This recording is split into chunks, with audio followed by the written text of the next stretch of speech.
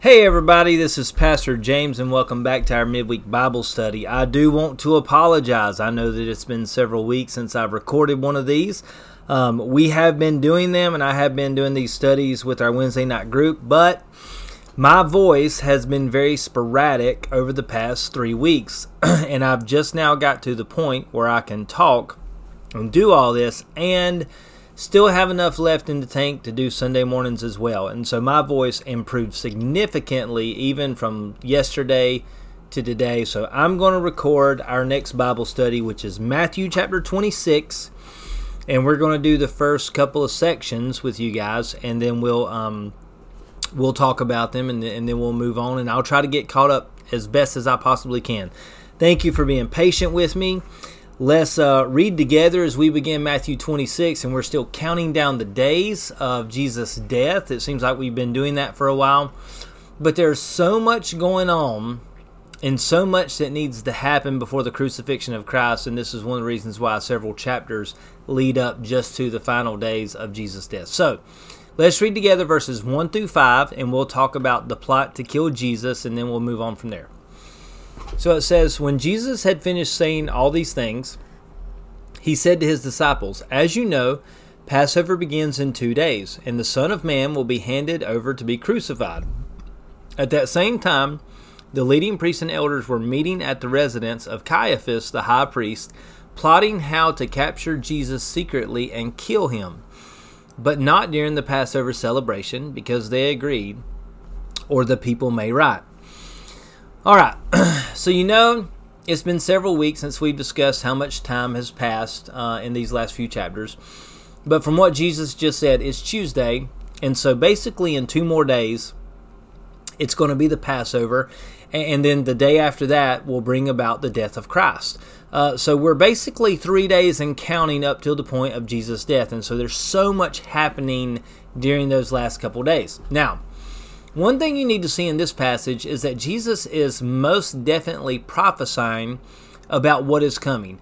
He knows what's coming, and he is preparing himself and the disciples for this. This is important because while Jesus was saying these things, guess what was happening at that exact moment? Caiaphas and the other leading priests were gathered talking about how they could secretly kill Jesus. Now, you need to understand this because at any time something has to be done in secret, more than likely it is wrong. As these priests were planning in secret and trying to execute their plan in secret, it should be so obvious that it is wrong, but their own desires had already conquered their consciences and the guilt that goes along with their consciences. So they were very set on accomplishing what they wanted rather than doing what was right. And you also have to be careful not to be too hard on the religious leaders because you think about how many times our own desires have conquered our consciences and our convictions and kept us from doing what we knew was right at any given moment in time. And the religious leaders didn't just wake up one day and say, "Hey, let's kill this guy." I mean, this was 3 years in the making after they have continuously rejected the message that God's Son came to bring them.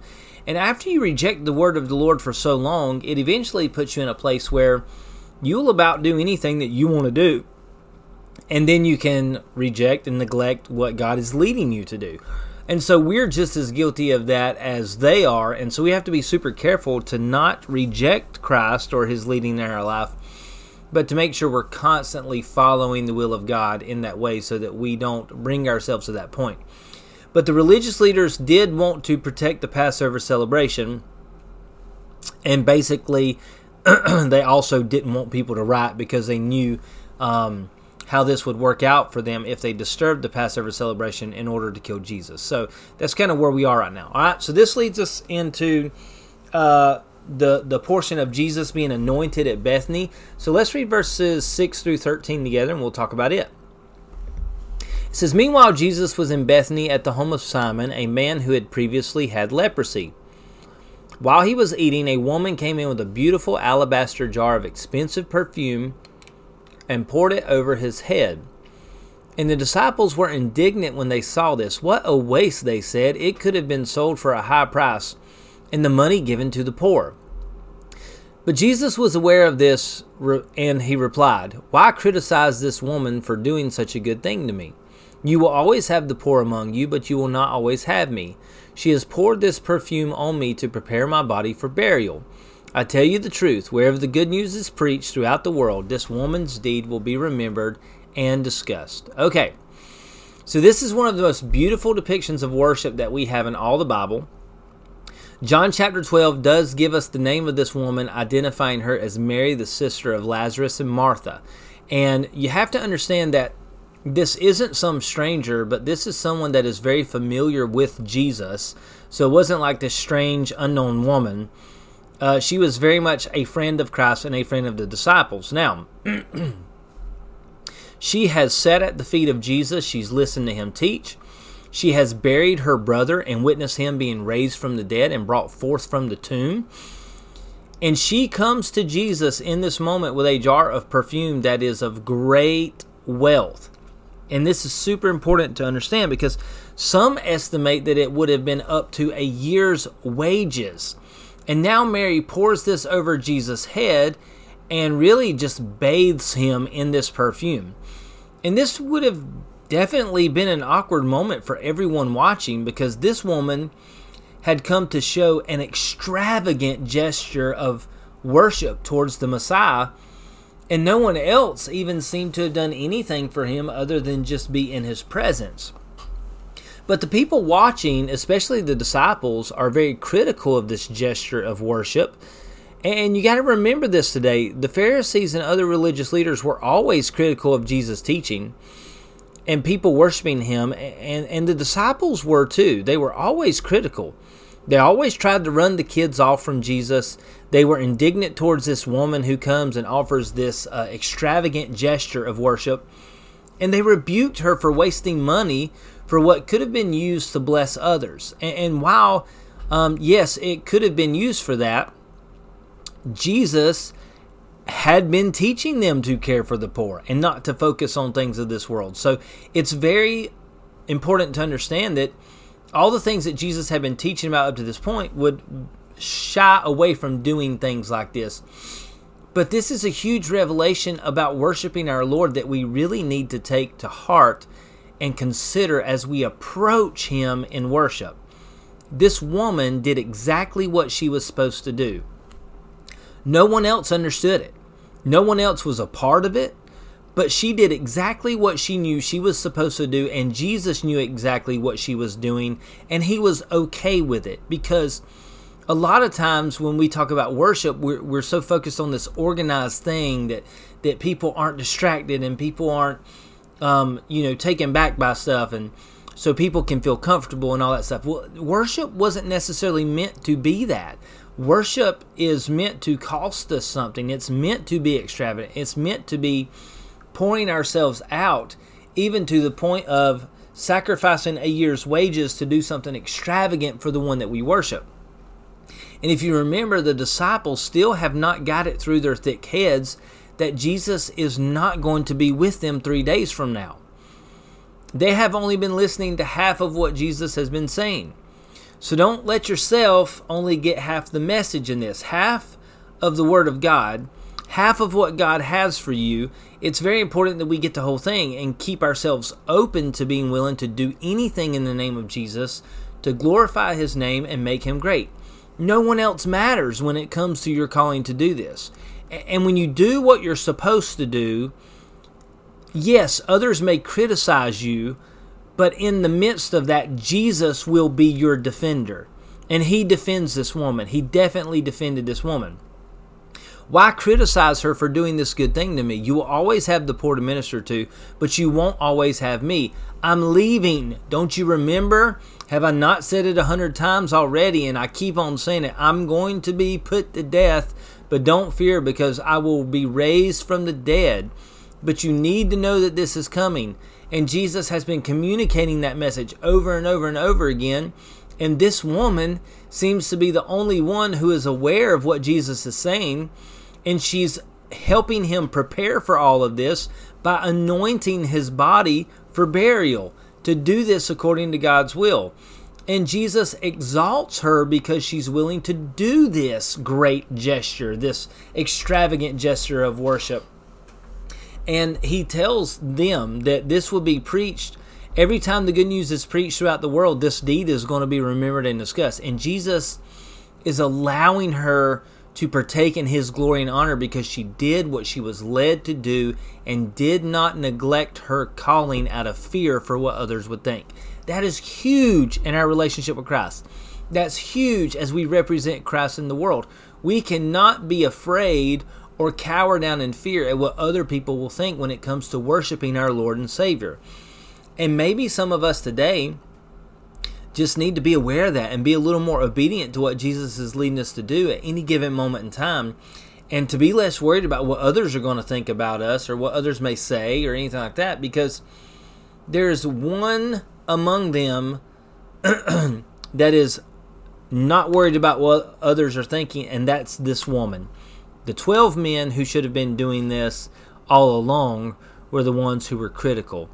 And so don't limit yourself or box yourself into what you think worship should be or what you should or should not do, but allow God to lead you in that and be willing to be extravagant in your worship of Him. All right? Well, let's read this last section and we'll end today. Let's read verses 14 through 16, and we'll read about Judas agreeing to betray Jesus. So, then Judas Iscariot, one of the 12 disciples, went to the leading priests and asked, "How much will you pay me to betray Jesus to you?" And they gave him 30 pieces of silver.